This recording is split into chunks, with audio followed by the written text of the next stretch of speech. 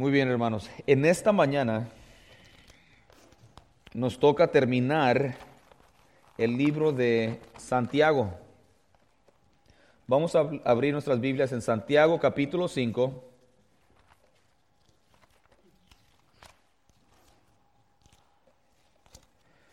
Y los últimos dos versículos, versículo 19 y el versículo 20.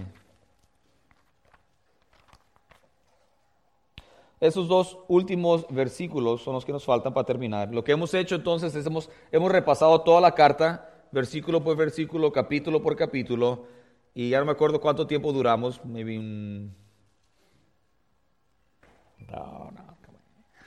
buen tiempo. Terminamos Filipenses, no sé, un año y medio. Ya perdí. Tuvimos unos breaks ahí, unos recesos entre. Pero hoy terminamos esta carta y déjenme decirles, el título del mensaje en esta mañana es Extraviado entre nosotros. Extraviado entre nosotros. Y cuando le hagamos la lectura van a ver que una frase similar está ahí dentro de la lectura. Santiago 5, versículos 19 y 20. Y muy interesante la manera que Santiago escogió terminar su carta. Pero déjenme decirles de nuevo un poquito acerca de Santiago. Santiago que escribió esta carta fue el medio hermano de nuestro Señor Jesucristo. Y eso nos lo explica bien claro la Biblia. También Santiago se cree que es una de las cartas primeras que se escribieron. O sea, en el Nuevo Testamento tenemos 27 cartas. Evangelios y cartas. Y estas no fueron escritas durante el tiempo que Jesucristo estaba aquí, fueron escritas años, décadas después de que el Señor Jesucristo se fue. Después de que el Señor Jesucristo fue crucificado, muerto, sepultado, resucitó, 40 días estuvo con su gente y regresó al cielo y mandó al Espíritu Santo, que llegó 50 días después de que el Señor Jesucristo resucitó. Todo eso está en el libro de los Hechos. Pero después de eso, con el poder del Espíritu Santo, los apóstoles siguieron la obra, right? Y después, durante ese tiempo, San Pablo fue añadido a los apóstoles y escribieron cartas, escribieron relatos narrativos de lo que sucedió. Y algunos de esos, como por ejemplo el libro de Juan, de Revelación, se cree que esos fueron escritos en el año 90, más o menos. Eso es 60 años después de que el Señor Jesucristo ya había ascendido. Pues la carta de Santiago se cree que fue escrito en el año 40, 46, 48, más o menos. O sea, 15 años después de que el Señor Jesucristo había ascendido. Pero eso es relativamente temprano comparado a las cartas de Pablo y otras cartas. Le digo todo eso porque tenemos que entender un poquito que la gente a quien Santiago le escribió no eran como nosotros necesariamente, o sea, habían muchas cosas muy diferentes. La audiencia de Santiago cuando escribió eran personas cristianas y personas que profesaban ser cristianos, que estaban disparcidos por todos los lugares porque los cristianos estaban siendo perseguidos por el gobierno romano y también los otros judíos que también odiaban a los cristianos. Entonces esta gente estaba bajo persecución y habían muchos de ellos dejado todo atrás, ¿se acuerdan? Y todos los estudios que hemos hecho hasta ahora hemos hablado un poquito acerca de eso. Y también lo único que ellos tenían, aunque la era de la iglesia ya había comenzado, solamente tenían el Antiguo Testamento. Y también, sin lugar a duda, tenían las historias orales, verbales, que la gente hablaba acerca de Jesucristo. Right? Antes de que lo escribieran, lo platicaban. Pero estaban muy limitados en lo que sabían. Nosotros, hermanos, tenemos una oportunidad gloriosa de tener la Biblia completa, disponible. La puedes leer en cualquier idioma, lo puedes tener en tu teléfono, lo puedes escuchar por el radio o por una grabación. Hay tantas maneras que podemos ser expuestos a la palabra de Dios y tenemos que aprovecharnos de eso. Pero el punto es de que esta gente estaba en una situación muy diferente. Entonces Santiago les escribe esta carta y les hace saber, hey, miren, ustedes que están siendo perseguidos, bajo persecución, les da lecciones acerca de qué es la fe genuina. Y hablamos acerca del propósito principal de la carta, era decir, hey, si tú vas a decir que eres cristiano, seguidor de Cristo, entonces tu vida debe demostrar esto. Y toda la carta de Santiago son una serie de pruebas. Y él nos dice, hey, si eres realmente cristiano, entonces eres hacedor de la palabra, no nada más oidor. Si eres cristiano, tu hablar debe demostrarlo. Si eres cristiano, tu amor hacia otros debe ser mostrado. Nada de que Dios te bendiga y ahí te veo después, sino haz algo. Y una tras otra son una serie de pruebas. Básicamente Santiago está diciendo, mira, si vas a decir que eres cristiano, compárate con lo que la palabra dice. Y algo bien interesante, no tuvimos tiempo de hacer esto, tal vez en un tiempo futuro lo hagamos, pero lo que puedes hacer es, puedes tomar la carta de Santiago y puedes tomar el sermón del monte de nuestro Señor Jesucristo, y hay un paralelismo no increíble, porque Santiago conocía lo que Jesucristo enseñaba, pero lo que parece que hizo es que tomó las enseñanzas de Jesucristo y las puso en una carta. Dijo, bueno, esta gente a lo mejor no escuchó a Jesucristo, no conocen, entonces literalmente puedes tomar las pruebas que Santiago comparte y lo comparas con el sermón del monte y son enseñanzas, la misma enseñanza de nuestro Señor Jesucristo. Es que muy interesante. Entonces, todo eso, y acuérdense, hemos leído, Santiago no se detuvo. Él dijo las cosas como eran y, hey, si no haces esto, ¿por qué andas diciendo que eres cristiano o seguidor de Cristo? Y todo eso sucede en los 5 capítulos y llegamos al final, a los últimos 2 versículos. Y miren lo que dice. Dice, hermanos, si alguno de entre vosotros se ha extraviado de la verdad y alguno le hace volver, sepa que el que haga volver al pecador del error de su camino, salvará de muerte un alma y cubrirá multitud de pecados. Bien interesante. El título es Extraviado entre nosotros. Y lo que vamos a hacer ahora, vamos a mirar 4 puntos, si el tiempo permite. Tal vez bien carrereados ya con el último, pero vamos a hablar de 4 cosas que están aquí, y todas empiezan con la palabra, con la letra P, para que no se nos olvide. Pero vamos a hablar acerca del propósito de la carta, ya mencioné eso un poquito. Vamos a hablar acerca del peligro de que gente entre nosotros se pueda extraviar. Vamos a hablar acerca del procedimiento, o sea, ok, si hay gente que se extravía, ¿qué vamos a hacer? El procedimiento. Y luego vamos a terminar con el perdón de pecados. Así es que el propósito, el peligro, procedimiento y el perdón. Vamos a hablar todo eso en 25 minutos. Agárrense, ¿listos? All right. El punto principal del estudio de esta mañana, del mensaje, es que, y está un poquito largo, pero dice, entre la familia de Dios hay personas perdidas y es nuestra responsabilidad regresarlos a la verdad para la honra de Dios. Lo que vamos a mirar ahora es que entre la familia de Dios hay personas perdidas y es nuestra responsabilidad regresarlos a la verdad para la honra de Dios. Ahora, bien interesante. Son 2 versículos, pero hay tanta información aquí.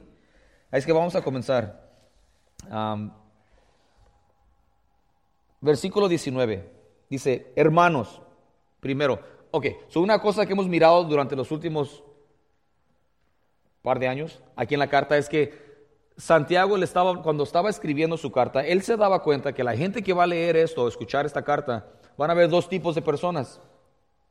Van a haber personas que van a escuchar y son verdaderos hijos de Dios, conocen a Jesucristo como Señor y Salvador.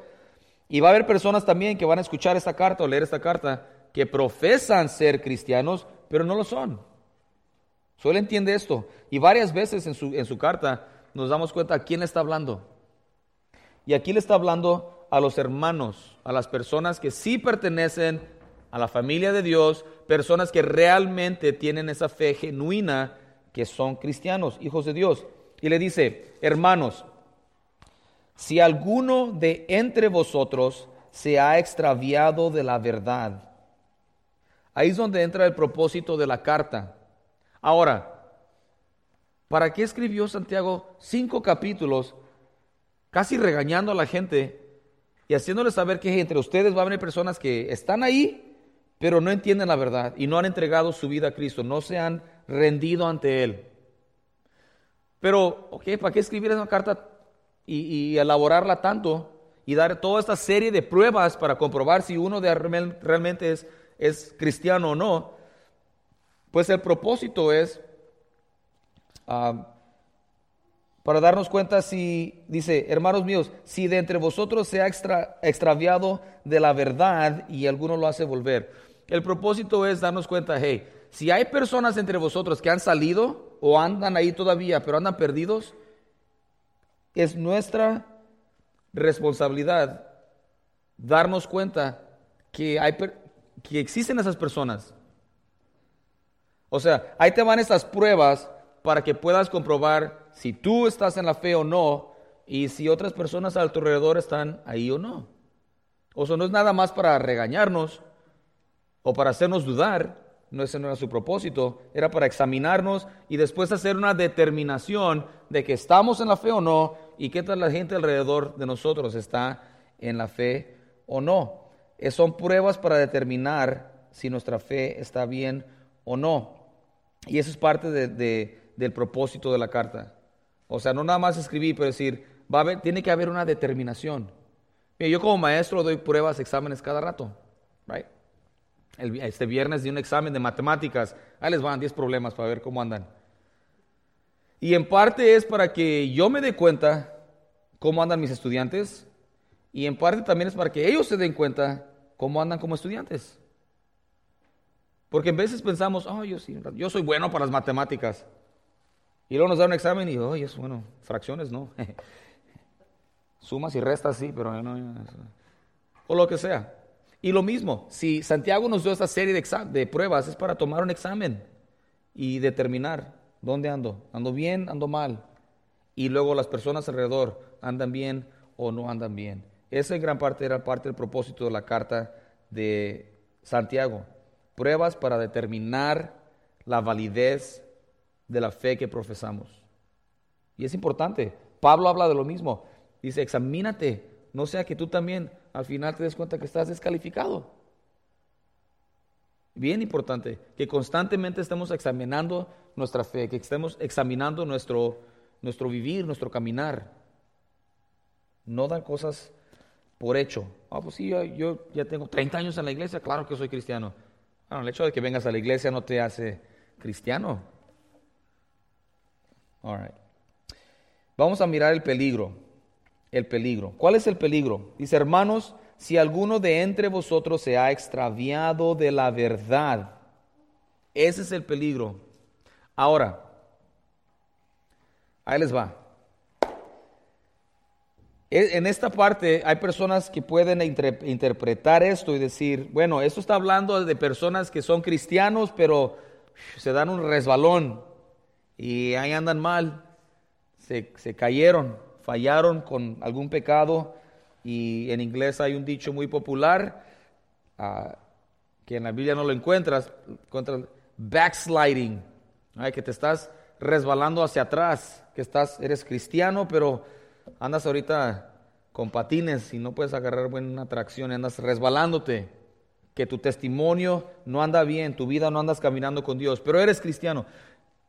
Y hay personas, incluso cuando estaba estudiando, encontré comentarios que hablaban de eso, que aquí lo que está hablando son de cristianos que están fallando al momento. Pero la mayoría de teólogos hablan acerca de, y eso es lo que yo creo también, es de que está hablando acerca de personas que están entre nosotros, pero no son parte de la familia de Dios. Y la Biblia tiene mucho que decir de eso. San Juan habla de eso en sus cartas. Y dice, salieron de entre nosotros porque andaban con nosotros, pero no eran de nosotros. Y miren aquí cómo dice, hermanos, si alguno de vosotros, o dice, si alguno de entre vosotros. Si, y no solamente, no podríamos entrar un poquito en el griego, no porque yo sé griego, pero las personas que estudio y los libros que leo ahí tienen todo bien explicado.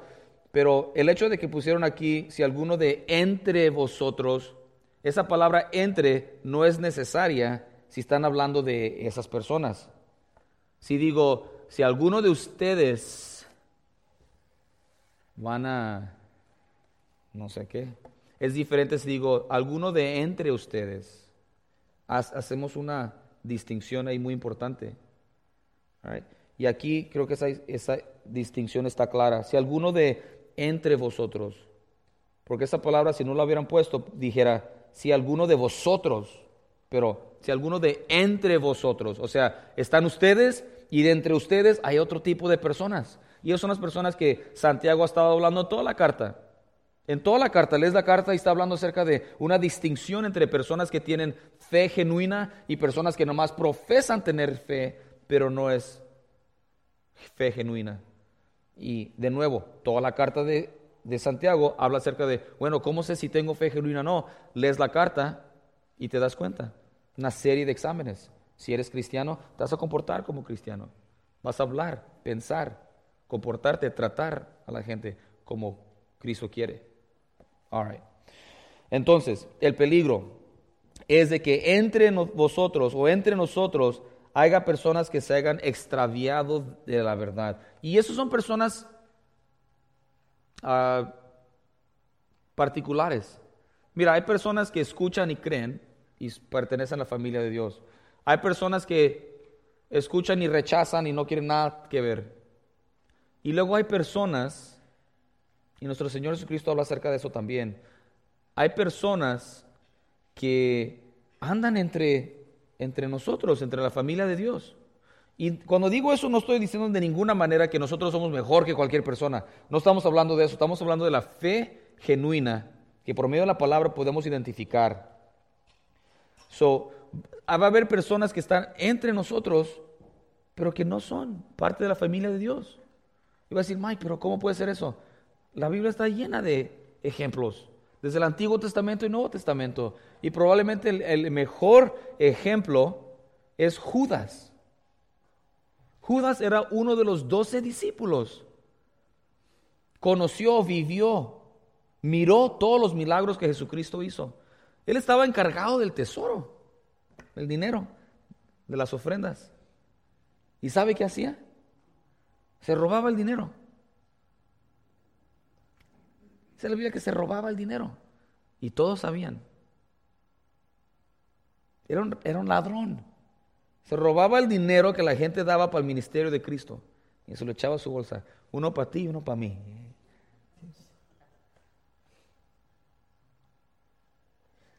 Y es trágico.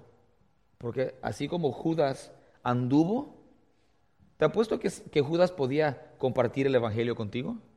¿Te apuesto que Judas podía recitarte Deuteronomio capítulo 6, versículos 5, 6, 7?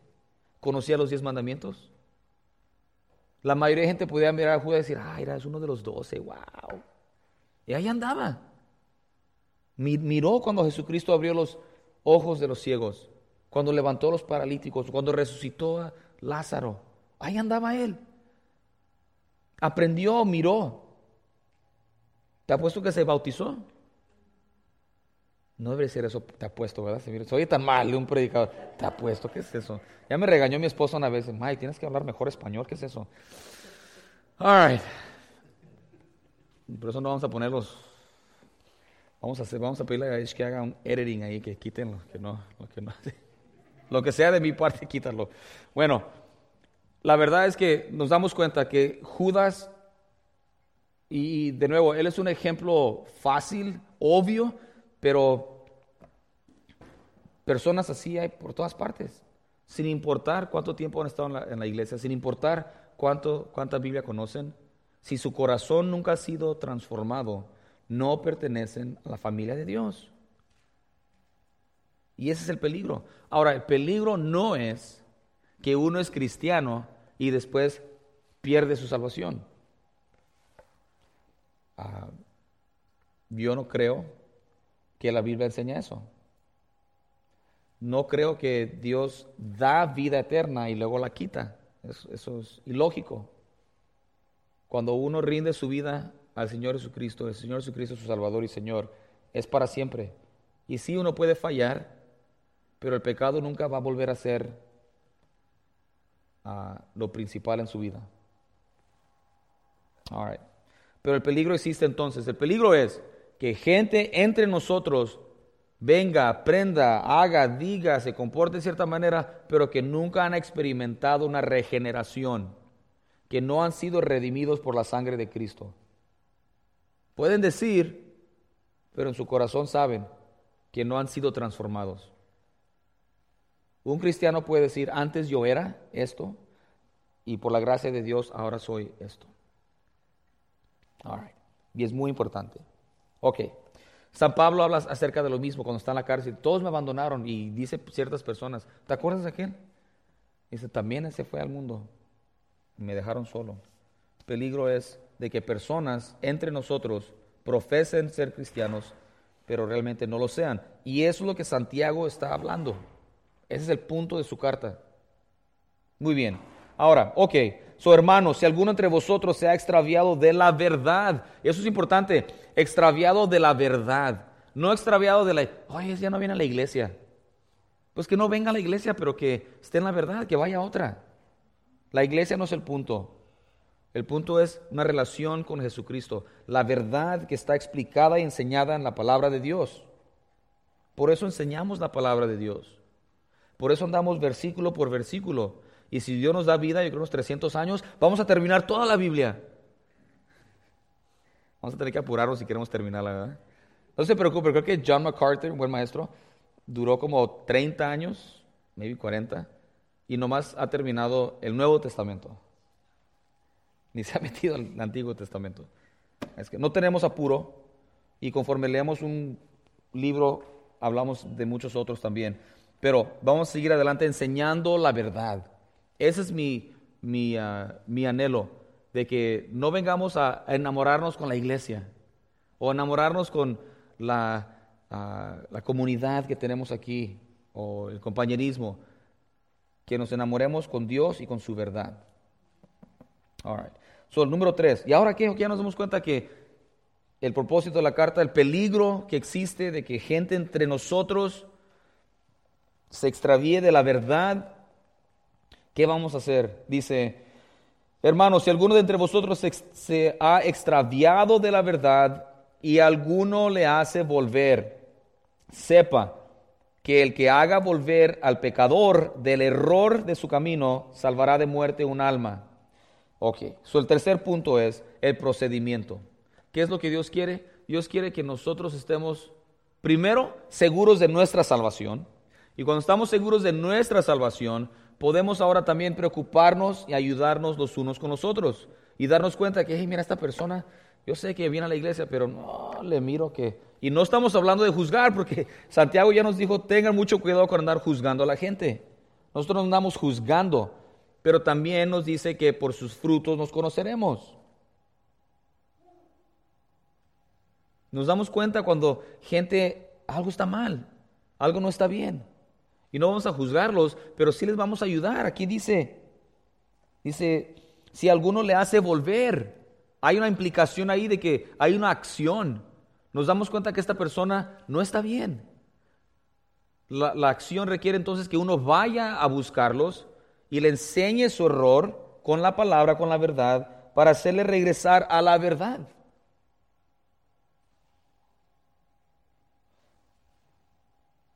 Y dice, sepa que el que hace volver al pecador del error de su camino, salvará de muerte un alma. Y esa es una grande responsabilidad y privilegio, hermanos. Y habla aquí mira, si ya estamos terminando la carta, dice Santiago, esas son las maneras que puedes darte cuenta si eres y si son hijos de Dios o no. Pero cuando te des cuenta que hay personas que están equivocados, no están caminando la verdad, entonces nuestra responsabilidad es ir y buscarlos y mostrarles la verdad. Y Dios en su amor y su gracia les va a abrir el entendimiento. No se trata de decir, hey, pórtate bien, tú estás haciendo algo mal. Es, mira, he notado esto. Mira lo que la palabra dice. Right? Mira lo que la palabra dice, mira lo que la verdad dice. Y dejar que el Espíritu Santo haga su trabajo.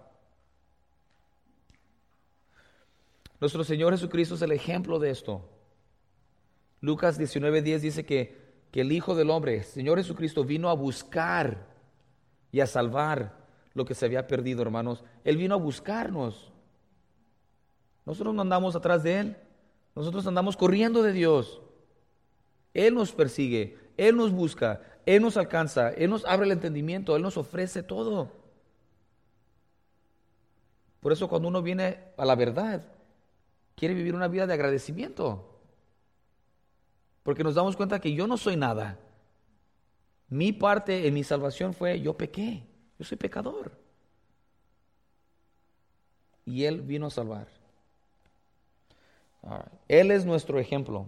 Y nosotros nos damos cuenta, hermanos, podemos darnos cuenta, si ya tienes tiempo en la fe, te das cuenta que hay personas que estaban con nosotros y como que ahí andaban bien y luego después se desaparecen. ¿Y qué pasa? Pues ya escuchó, ya es de Él. Miren, el corazón aquí de Santiago es no, hey, mira, hazles el examen a todos y fíjate quién es cristiano y quién no.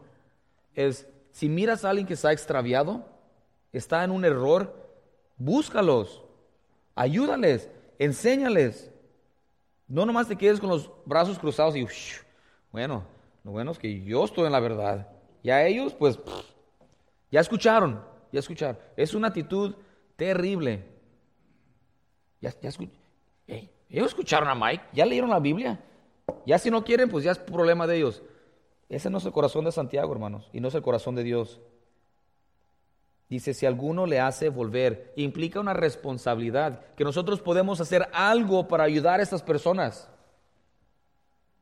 Entonces la pregunta se convierte, ¿qué estamos haciendo para ayudar a estas personas? ¿Nos olvidamos de ellas? No, Mike, yo oro por ellos. Pues qué bueno que ores por ellos, pero creo que aquí está hablando un poquito más de nada más orar por ellos. Ora por ellos, claro, pero muéstrales la verdad con tu vida, con tus acciones y con la palabra para que se vuelvan a la verdad. Ok, hablamos del propósito, del peligro, del procedimiento. Quiero hablar un poquito acerca del perdón de pecados, porque mira lo que dice aquí al final. Dice, sepa que el que haga volver al pecador. Aquí hace una distinción. Esta palabra pecador no se usa para hablar de cristianos.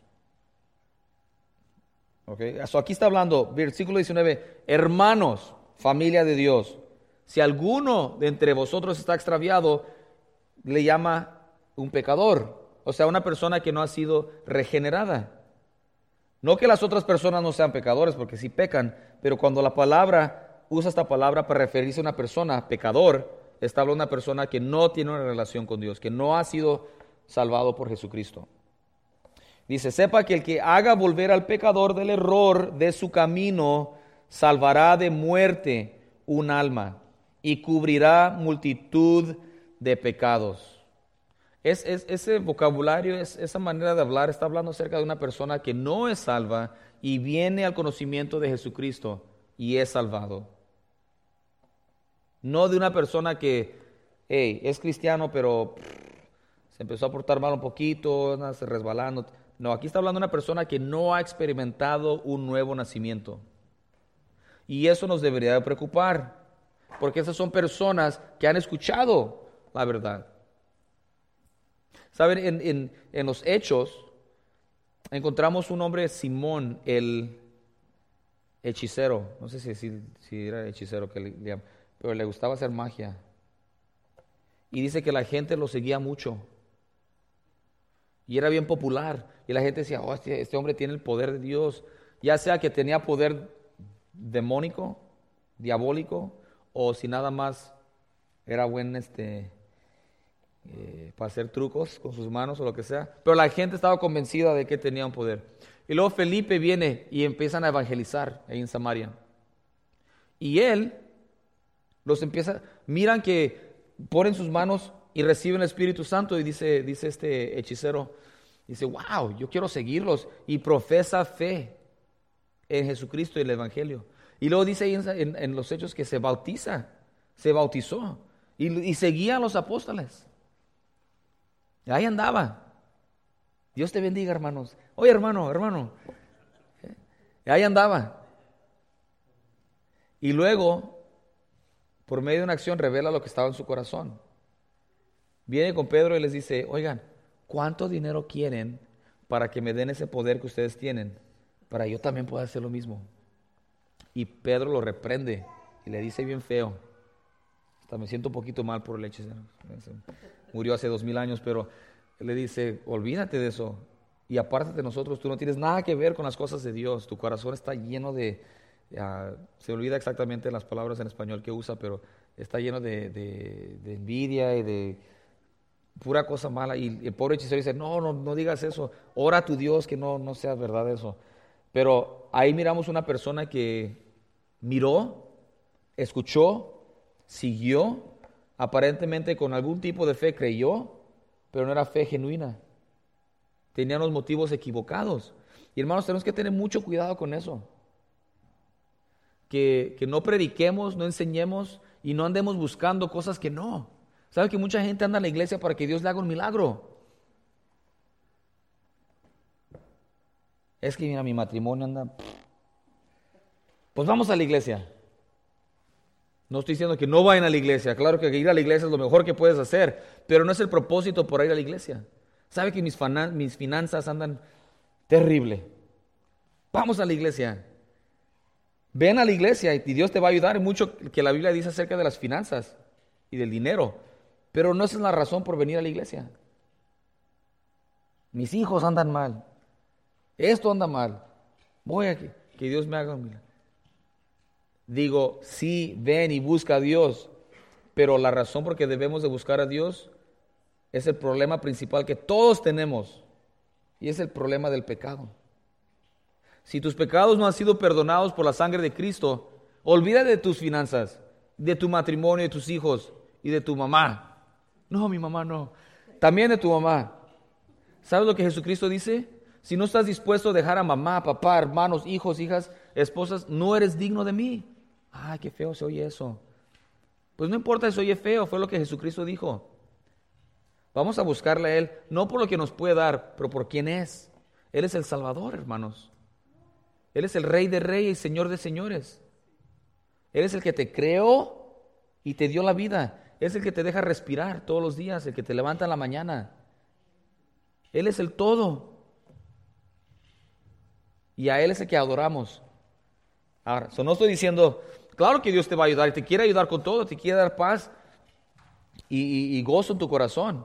Claro que sí. Pero si no nos damos cuenta que el problema principal es el pecado, hermanos. Y mira, digo como iglesia también. A veces vienen personas y claro que queremos que se conecten con personas y claro que queremos que disfruten esto y aquello. Pero mira lo que dice aquí Santiago. El problema dice, sepa que el que haga volver al pecador del error de su camino, salvará de muerte un alma. La muerte es el problema y la muerte viene por el pecado. Dice, sepa que el que haga volver al pecador del error de su camino, salvará de muerte un alma y cubrirá multitud de deudas y problemas y pecados, hermanos. El pecado es el problema. El pecado es el que nos separa de Dios. El pecado es lo que nos aparta de Dios. Y por eso es tan importante que una iglesia, que nosotros estemos comprometidos a enseñar la Biblia, a enseñar la verdad. Y no convertirnos en un grupo de personas que, mira Mike, si hablaras un poquito más bonito, pues a lo mejor más gente viene. Para que no se ofenda a la gente. No queremos ofender a la gente, pero lo que sí queremos hacer es hablar la verdad. Y decir, cuando tú vienes aquí, lo primero que tienes que encargarte es darte cuenta que eres un pecador. Porque todos lo somos. Y que la única solución a tu pecado es Cristo Jesús y lo que Él hizo en la cruz por ti. Arréglate de eso. En Romanos 5:1 dice que podemos tener paz para con Dios por medio de Jesucristo, lo que Él hizo en la cruz. ¿Qué hizo en la cruz? Pues cuando aún nosotros éramos pecadores, Cristo murió por ti. El creador del universo estuvo colgado en una cruz desnudo, cubierto de sangre. Y lo hizo por ti, lo hizo por mí. ¿Para qué? Para poder cubrir una multitud de pecados. Y si por la gracia de Dios entendemos eso, crezcamos en la verdad para poder ayudar a otros. Hay tanta gente que no conoce a Dios. Hay tanta gente que no entiende que podemos encontrar paz para con Dios, no por lo bueno que somos, inteligentes o guapos. Porque ahí estuviera yo malo. 0 for 3. No es por lo bueno o cualquier otra cosa de nosotros, pero por la gracia de Dios. Y hay personas que han escuchado, hay personas que no han escuchado. El punto es, la gente necesita escuchar la verdad y regresar a la verdad. Y parte de eso es nuestra responsabilidad. Santiago dice, ahí te va esta carta. Entre ustedes va a haber cristianos verdaderos y personas que solamente profesan. Cuando las identifiques, no las juzgues, búscalos, ayúdales, enséñales la verdad. Porque si los puedes hacer que regresen a la verdad, vas a salvar un alma de las llamas del infierno. Y no hay nada más importante que eso, hermanos. Y parte de nosotros como iglesia, ¿por qué va el hermano allá con los viejitos a Buenaventura en el este de Los Ángeles? ¿Por qué él entiende esto? Algunos de ellos ya no tienen mucho tiempo. Nadie tenemos mucho tiempo. Y nadie sabemos cuánto tiempo tenemos. Pero ellos ya tienen, ya unos andan en 106 años. Me imagino que ya no tienen mucho tiempo. Right? Cualquiera de nosotros podemos morir mañana, hoy. Pero para muchos de ellos es su última oportunidad de escuchar. Y él se da cuenta que enseñando la verdad, y no vamos a entretenerlos, les vamos a enseñar la verdad. Enseñándoles la verdad, Dios puede hacer una obra para salvar sus almas. Y aunque su cuerpo se va a deteriorar y van a morir, así como todos nosotros, nos espera la esperanza y la seguridad de pasar la eternidad en el cielo con Dios. Ese es el propósito de la carta, hermanos. Espero que hayan sido bendecidos por los estudios. Vamos a tomar un par de semanas para estudiar un par de temas diferentes antes de comenzar un nuevo libro. Bueno, nomás quería decirles que en el canal 46, de 7 a 9, está saliendo la serie de Moses y los 10 mandamientos. Muy buen programa. All right. Vamos a exponernos a la palabra en la noche. En la noche, every day, from Monday to Friday. Pero es el tiempo de las novelas. Paguen la novela. All right. Vamos a sumergirnos en la palabra de Dios. Hay tantas cosas buenas que podemos mirar. Cuando el rey pues dejó a la gente de Dios irse, ya entonces ya andan ya. Ándale. Y si perdieron algún episodio, hablan con Lucía y les All right, muy bien. Gracias por compartir eso. Vamos a orar. Padre Santo, una vez más, gracias le damos por todas sus bendiciones y por la bendición tan grande de tener su santa palabra y poder estudiarla. Le pedimos, Espíritu Santo, que usted abra nuestro entendimiento, nuestros ojos, para entender y para ponerla en práctica también. Gracias le damos por Gio, que está aquí con nosotros, y todos nuestros invitados. Le damos gracias por ellos. Le pedimos su bendición hacia ellos también, Padre, y le pedimos que nos despida con su bendición. Y todo se lo pedimos en nombre de Cristo Jesús, nuestro Señor y Salvador. Amén. Ok, hermanos, Dios los bendiga. Estamos despedidos.